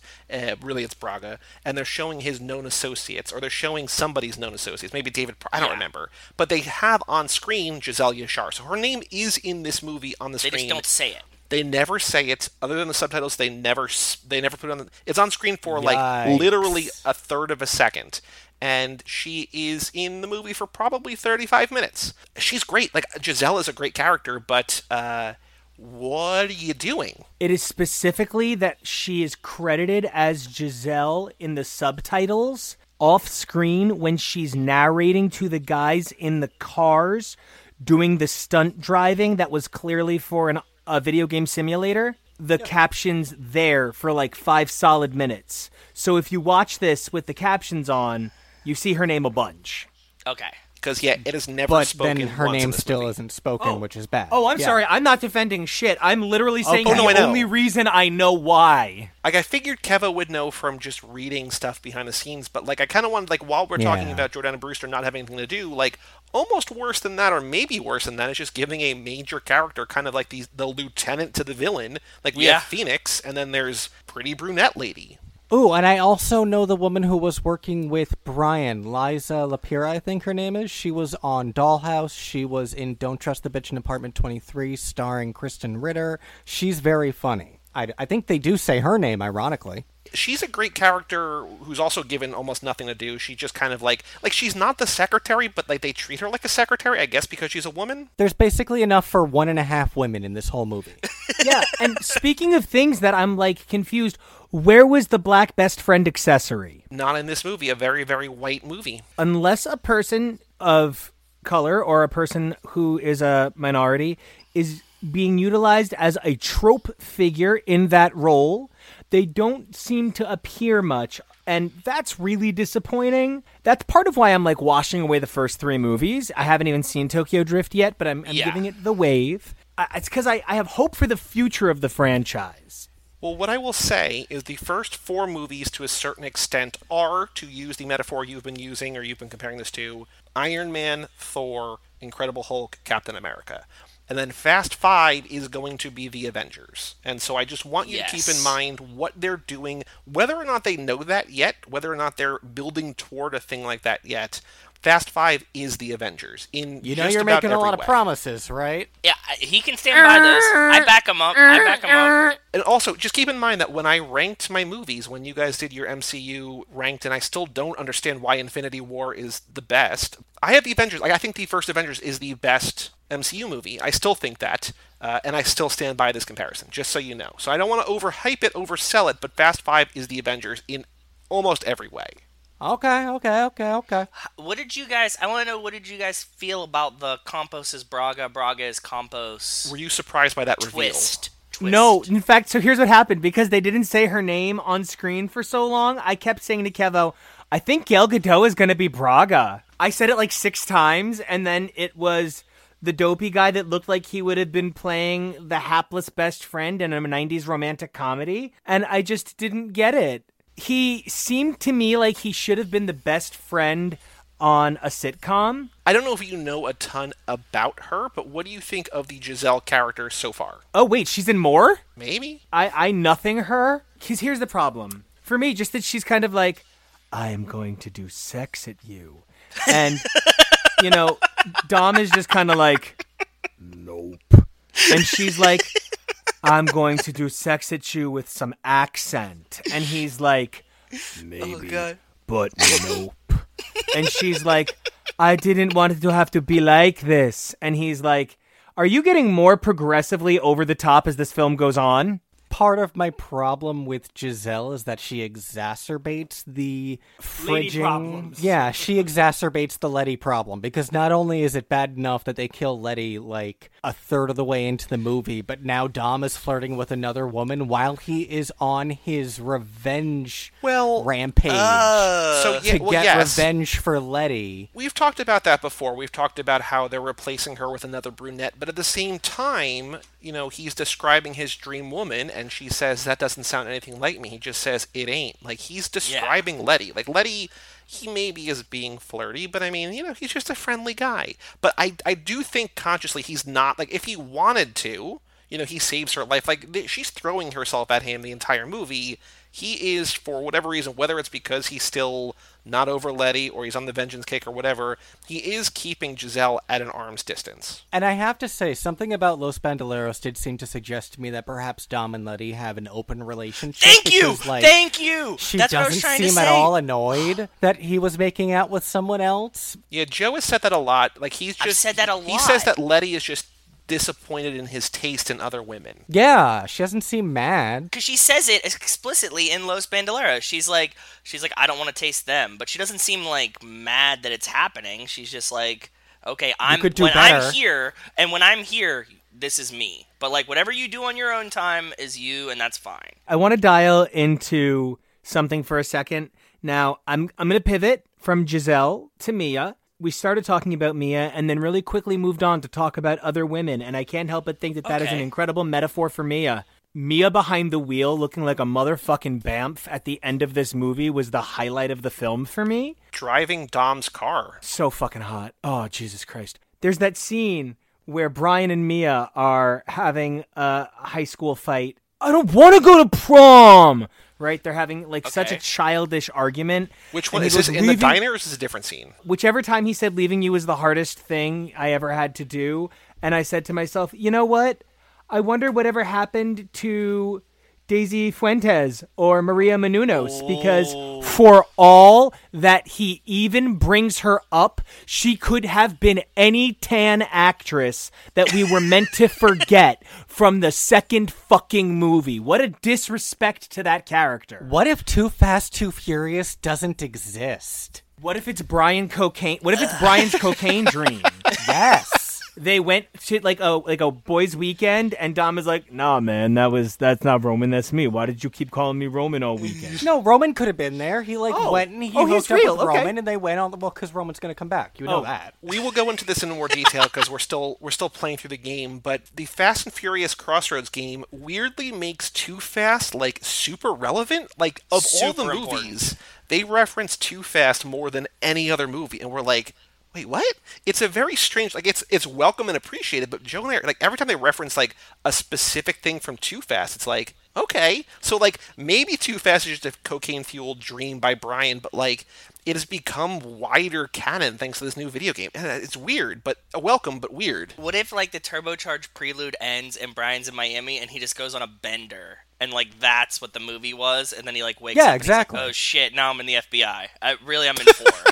And if the movie had gone on 5 more minutes, he would have wrestled a mermaid.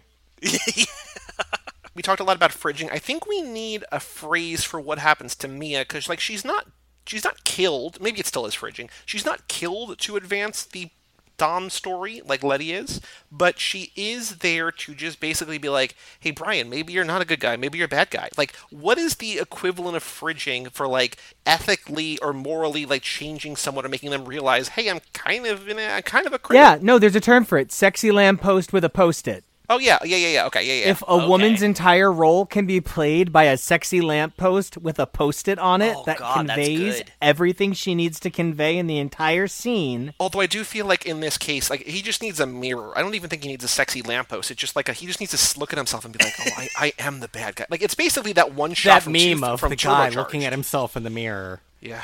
Ugh. I don't want to spoil anything. Mia's character, like, I love Mia's character, and I think because I identify as Mia because I am kind of the den mother, but, like, the Mia character arc is not a good one. Like, there's, like, I'm so happy to be your Dom. I can't even tease things of being like, it's gonna get better, because, like, for Mia, it doesn't really get better. Never, yeah. Even but to the she point has where, like, a car now. Well, she had a car in the first movie. She drove once in the first movie. No, but she didn't drive in the first movie. She drove in the first movie. Here, she drove. And I know, like, she didn't, but she's part of a prison escape. And, he looks so hot when he's like, yeah, this is my stop. I gotta keep mumbling. Like, that is just, he's so hot. He's stupid hot. And, like, I really would appreciate it if he could just keep an extra 10 pounds a little bit all over. Just like, he'll get bigger. He'll get bigger. But I want like cocoa butter, just like a few extra fat pounds here and there, right? Because, like, when I heard that The Rock was cast in this film, I just assumed he was playing Optimus Prime. I don't need Vin Diesel to have the shred. I've got The Rock for the shred. They shred off for a little bit. But I need Vin Diesel to have a little bit of chub. He looks so good with a little bit of chub. He looks great shred, but, like, just that little bit of, like, oh yeah. You look so good.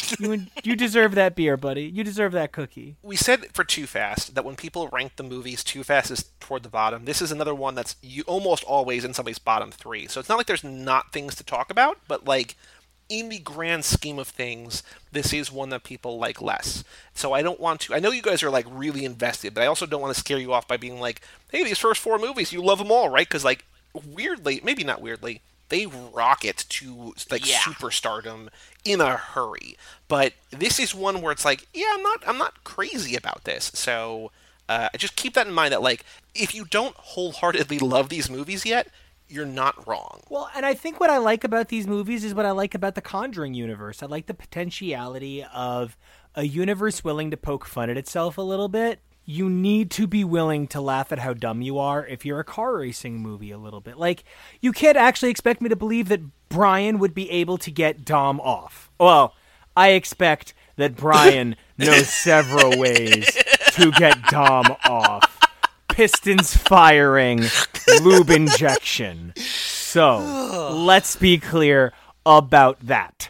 Brian, like, literally says, all right, it's my family or it's my life. life of crime it is.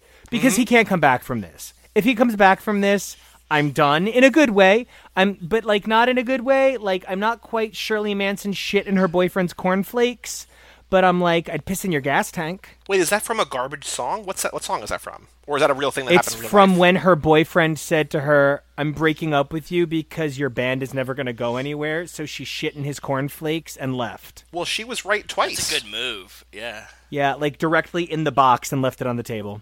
Love it. Love her, Yeah. love the band, love that story. I do think that version 2.0 is the perfect record, and it is important to note that on the tour that she did in support of version 2.0, and on the accompanying Lilith Fair winter dates, which also featured Missy Elliott, if you can imagine that, Bill, Garbage, and Missy Elliott. Whoa. Garbage would have her come out and do You Look So Fine, and she would play it solo acoustic on this sparkling purple guitar that caught the night sky perfectly. Love that. Love that. Based on what they were just saying, do you think that these movies get more serious or less serious from here on out? Oh, less serious, by far. You think they get less serious? This is, well, so... I'm trying to debate it in my head, and that's why I'm asking you. The stakes rise, but they also poke fun at themselves, because there is nothing more... Okay. And we've had past guests, like, there's no movie more dour in this franchise than this one. And there's no movie that takes itself more seriously in this franchise, I don't think, than the first one. I think that these first and 1 and 4, are the ones that are just like... We know that we're kind of doing like a weird kind of dumb heist movie, sort of, but like the stakes matter. Bringing in Roman, I think having Roman be this kind of goofy character, doing all the things that it does that I don't want to specifically talk about, I think that they get more serious in that the stakes rise and like what they're doing matters more. But I think that they're also more willing to poke fun at themselves. I think like Nico or Kevo said before, taking itself a little bit less seriously and kind of leaning into like the stunts that you know are coming. Those don't happen in these movies. Like in a serious movie, like you don't do what we know is going to come. I like that point, that the stakes get higher, but the seriousness kind of drops off. So as the movie, like gravity-wise, gets more serious, yeah, they also poke more fun at themselves. Yeah. That's fair. Yeah, I mean, but that's symptomatic of the genre. Iron Man #1 has these incredibly serious tones of sexism and this idea of white man empire and legacy, and these nodes of I'm literally torturing you in your own home in a very personal, private way with your own technology. Fast forward a couple of years and it's, I'm a big purple man and I wear a big glove and I'm gonna snap my fingers and your family are gone. So it's like the stakes do rise, but inherently it depersonalizes while creating more of an emotional connection. I just imagine Thanos doing that song number, and it was incredible. Look up in 1987 or 1988, they were trying to make a Captain America musical, and there was an advertisement, because It's a Bird, the Superman musical, had just happened. So, It's a Bird, or is it Up and Away? It's Hey Superman, turn off the dark. You're amazing. But if you look up the comic book advertisement for Captain America is looking for a young girl to join him on stage in a tap dancing musical review of Cap's life, that advertisement, just put Thanos in that. Oh, God. Yeah, like the Spider-Man Broadway show that never happened because everybody kept getting hurt. Oh, no, it happened. It just, killed some people. Yeah, no, it was bad. No, they did a bunch of previews and but like preview means like they do the whole show. It's just not really open, but like But it did run 400 something performances. It ran 400 something performances. Fuck, I'm sad I missed that. Yeah, things broke bad in a hurry for that one. So yeah, for years it was like in literally production broke for years. people. Yeah. Do you guys have any other thoughts about either Los Bandoleros or Fast and Furious 4? Or are you ready to play some games? Oh, I'm ready to play some games. Roll me them dice. Go for it. 21-sided die, 20-sided die. Well, now I'm hearing Roll the Dice from Super Pinky Mandy by Beth Orton, because that was my driving album. So yeah, Beth Orton and William Orbit basically invented trip-hop, like Euro trip-hop as a genre, and then William Orbit brought it over to America, and Madonna ran with it, and that's how you got Ray of Light and Frozen, Power of Goodbye. That whole sound is William Orbit. Her initial album with William Orbit was an album called Super Pinky Mandy, which is, to this day, one of the most well-respected, oh my god, what the fuck is this sort of groundbreaking sonic debuts. She's had a really eclectic European career. She was John Cusack's first choice for the Catherine Zeta-Jones role in High Fidelity, but she turned the role down. She was the woman that Ryan Adams left to be with Mandy Moore. Her album Daybreaker has a song written by Ryan Adams featuring vocals by Emmylou Harris. So she's like a really significant artist in terms of what she represents and kind of her cross-section of media and celebrity. I will say, and I will plug here, the only way that I know Beth Orton, I knew nothing about what you just said. I appreciate all of the Nicopedia history, music history there. My friend Bob, who I've mentioned on this podcast before, actually, let me take a step back. So there's a Sirius XM channel called Top 1000 Countdown. They're counting down, they picked a genre, and they counted down like the top 1,000 songs. So it kicked off with alt-rock, and they just did 1,000 songs. It took like a week to play, and by the end it was just like, oh, all these songs, like Smells Like Teen Spirit is number one. It's like, it's boring. Like, we know, it's fine, whatever. So my friend Bob, who's on Tub Talk, who I've talked about here, he's the one who got me back into reading, read Anne Kind with him, whatever. He's like, I can do this better. So for the last, 55 days, I've been asking him for 10 songs a day, and I've been making a Spotify playlist of Bob's top 1,000 alt-rock songs.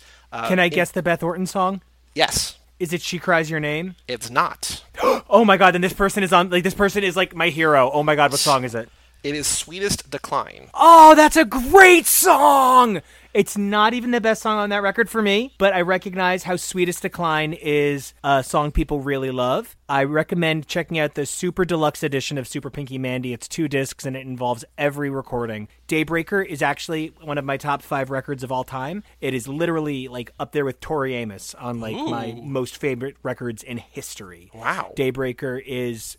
And then there's a companion album to it, The Other Side of Daybreak. She had been told that Daybreaker, being about this huge breakup, was so gut-wrenching people couldn't listen to it. She made a happier version of the album and called it The Other Side of Daybreak, and it kicks off with her brilliant acoustic cover of Ooh Child. And from there, she kind of left behind trip-hop and went to a very acoustic sound for a number of years. But her most recent record was a huge return to form, was my favorite record of the year it was released in. I just can't recommend Beth Orton enough. She really is spectacular. I really, not to have gone on such a weird tangent about an artist, but there isn't a bad Beth Orton record. So it was his number 861 song, so I apologize if that's too low. I don't know if there's more Beth Orton to come, I don't know. But if you want to follow the playlist, I will plug it here. Bob's Top 1000 Alternative, parentheses, with way more Fugazi than Sirius XM. It's on Spotify.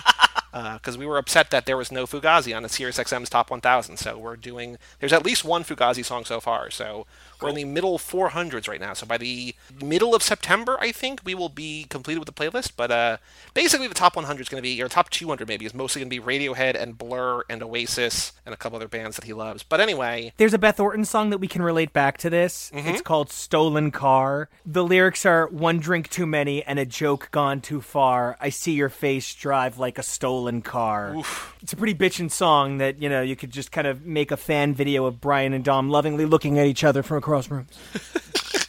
Well, there's no better way to transition into This Ain't No 10-Second Race, a.k.a. boy, do we have a podcast for you, than by talking about Beth Orton for 10 minutes. But here we are. So now, if you'll remember, Nico and Kevo, this is the game where Nico does Kevo's homework and goes on twitter.com, a.k.a. the Bird app, and finds any tweet that he thinks we could retweet and reply to and say, boy, do we have a podcast for you, and that person might, in theory, be interested in listening to the podcast. Joe, I feel like we've not talked about this on air, we had someone we don't know, I think, play this game, but as a person we don't know who has like a private Twitter account. So they recommended our podcast to someone. Yeah. That person responded strange. And said, that sounds great, but like I don't know what the original message was. So I think somebody played this game without us knowing. Yeah, so we have a fan out there that played it. If you are that fan that recommended our podcast that we don't know who you are because you don't write in, please write in and just say hi. Let us follow you, at least so I can see what's going on, because I'm very curious. Let me review our tweets from last time. So first up, I found younger Asian kid at Choco Days. Feel like pure shit, just want Suki back in the Fast and Furious franchise. Boy, do we have a podcast for you. Of course not. Joe, you found Jillian Lightning Bolt, LGBTQ S&M at Emo Canadian, responding to Kyle O, and she says, have you seen Too Fast, Too Furious? It's already been proven. Brian and Roman are disgraced old gay lovers. Thank you for listening to my TED Talk. Boy, do we have a podcast for you. Nothing. Then Nico found Paul at Cole Tucker 4202. And then it was a quote tweet, and I think the tweet got deleted, but it was basically something like normalized sex toys or something. And he said, rolling your Hot Wheels across her titties. Boy, do we have a podcast for you. Nothing. And then, can we go 1 for 4? We're going to go 0 for 4. Kevo, via Nico, found gender hack at gender hacker.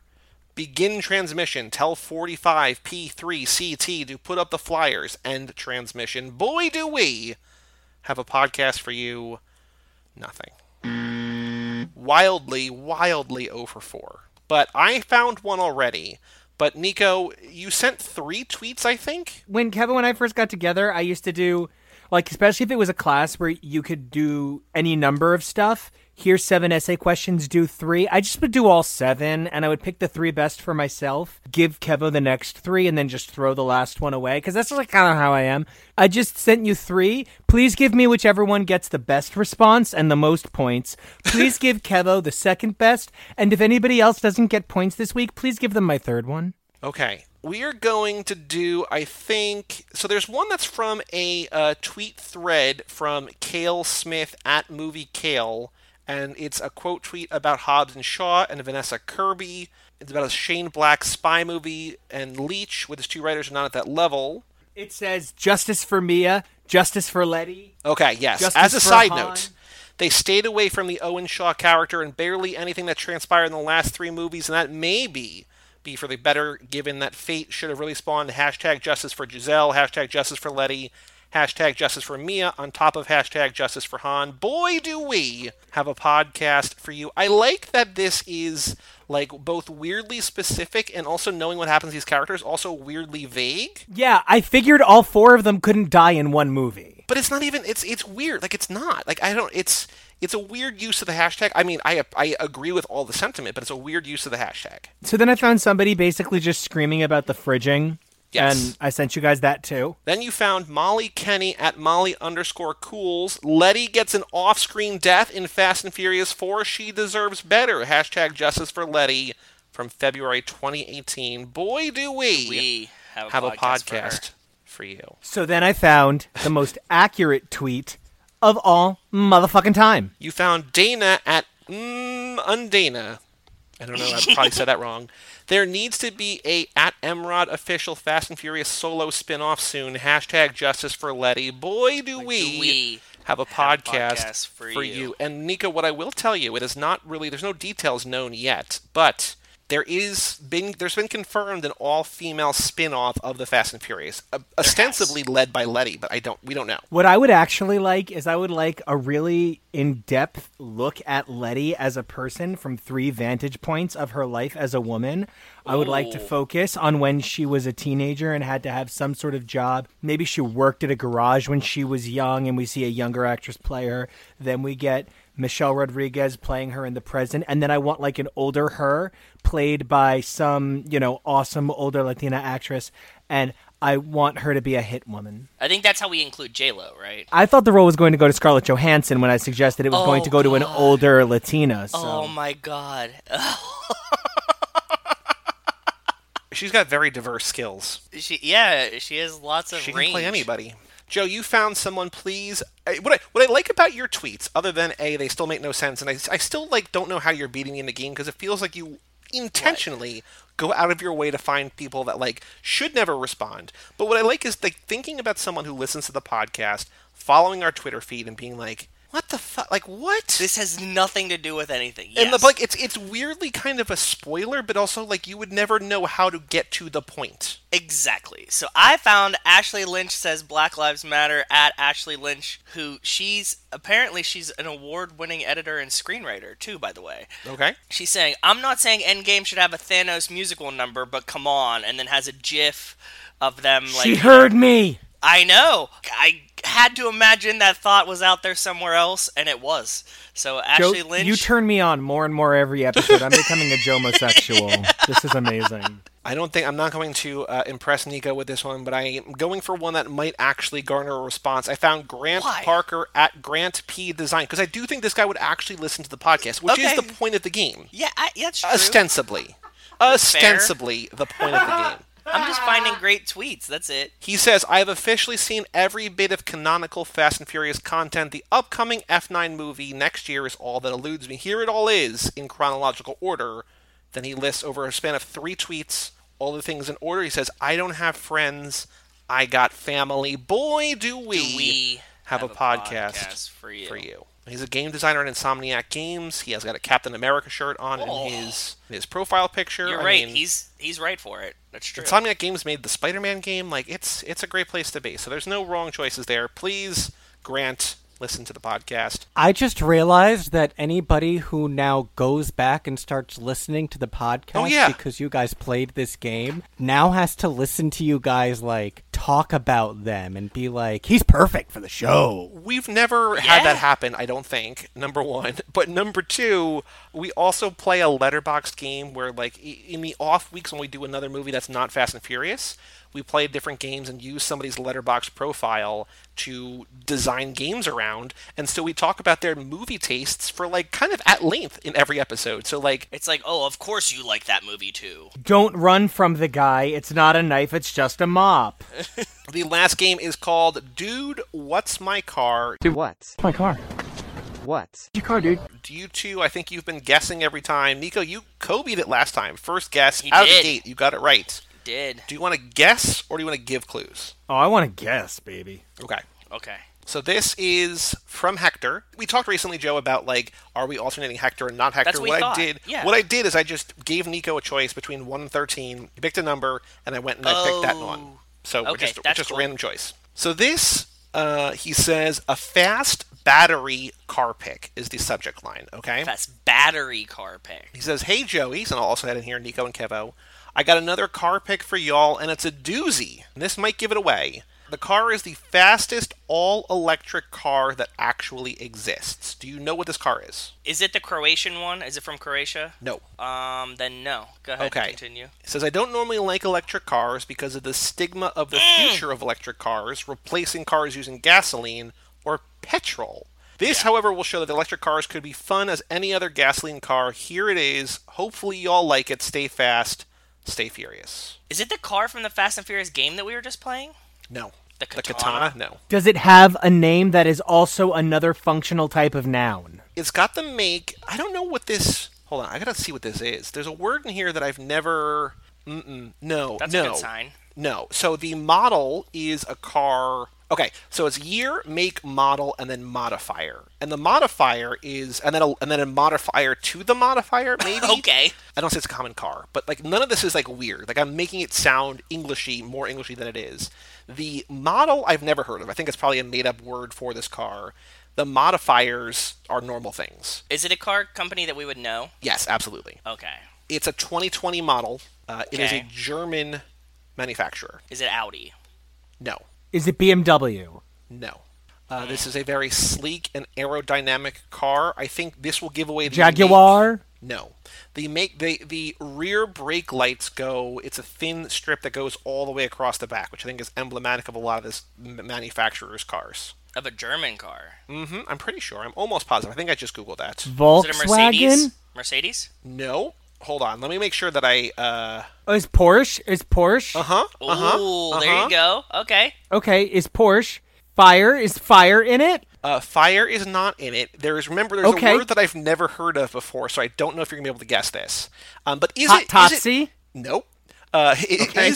Isn't it emblematic? Isn't it like a common trait on the Porsche to have like that thin brake light that goes? That's how I got there, but I thought Porsches were Italian. Okay, there you go. Yeah. If I had to guess, I probably would have said Italian too. So I don't think you're on wrong. The supercars, on this like the like the Carrera GT and stuff. They have that brake light that goes all the way across. Yeah. Yeah. Okay. So the car itself is. It's a evening. It's kind of a dusk shot, so I don't know if it's white or silver or gray. It's something in there. Maybe we'll call it ice. How it's are we in front of guess mountains. it then? It's in front of mountains. Okay. Is it element related? Again, the word is not a real word. Can you get me near it then? Because how the fuck Is am it a I Carrera? gonna guess Is it a a Carrera? made up Not a word? No, because I would have gone Tia Carrera. That's kind of like I've come up with my own number. Yeah, That's yeah, the only parameters. Yes. Okay, Like- so it's between 562 and 750 horsepower, between 192 and 201 miles battery only. The model sounds like a bird. Sounds like a bird. It sounds like a tropical bird. Something like a toucan. A Okay. toucan. Is it a toucan or does it sound No, like but a toucan? it's very close to toucan. Tucson? A Tucson? A No, Tucson? you're changing the wrong part of it. That's a word. Tucson's a word. Okay, yes, That's okay. also, Toucan. thank you, Kevo, for grounding them. A toucan. A toucan. That's a good one. Yeah, a toucan. No, you're changing the two- wrong part of the word. Oh, change the two. Yeah. Oocan, the boo can, the shoe can. No, Three okay, can. so here, I'm gonna get Ooh. you there in one hint. What? Chocolate Rain. The poop can? No, other like Pooh the Can? other. No, the song Chocolate Rain. Chocolate rain. No, wait, that's purple rain. Rain can. Chew Oil can? can what? Guys, this is a slam dunk clue. I don't know. We're not getting it, so it's not a slam dunk. Try heard not this to song. try not to pull your shoulder, patting yourself on the back for that clue, Joey. No, okay, so let's dial it back a second because me describing Yeah. the car is not going to help. So you have the word toucan. You know that the part of the word can is right? So Yeah. you take the two and you think of the song Chocolate Rain. Who sang Chocolate Rain? I don't fucking know. Really? Yeah, I don't know either. It was like the biggest thing on the internet for like a year. I'm gonna lame fucking people. wail on you, Joey. Okay, let me think another way. God, this is such a slam dunk. Like his first name is the first half of this car. Steve Can? No, it's not a. Oh boy, it's so close to Toucan. Steve Can is not it. Tucson is not it. Rebecca Black can.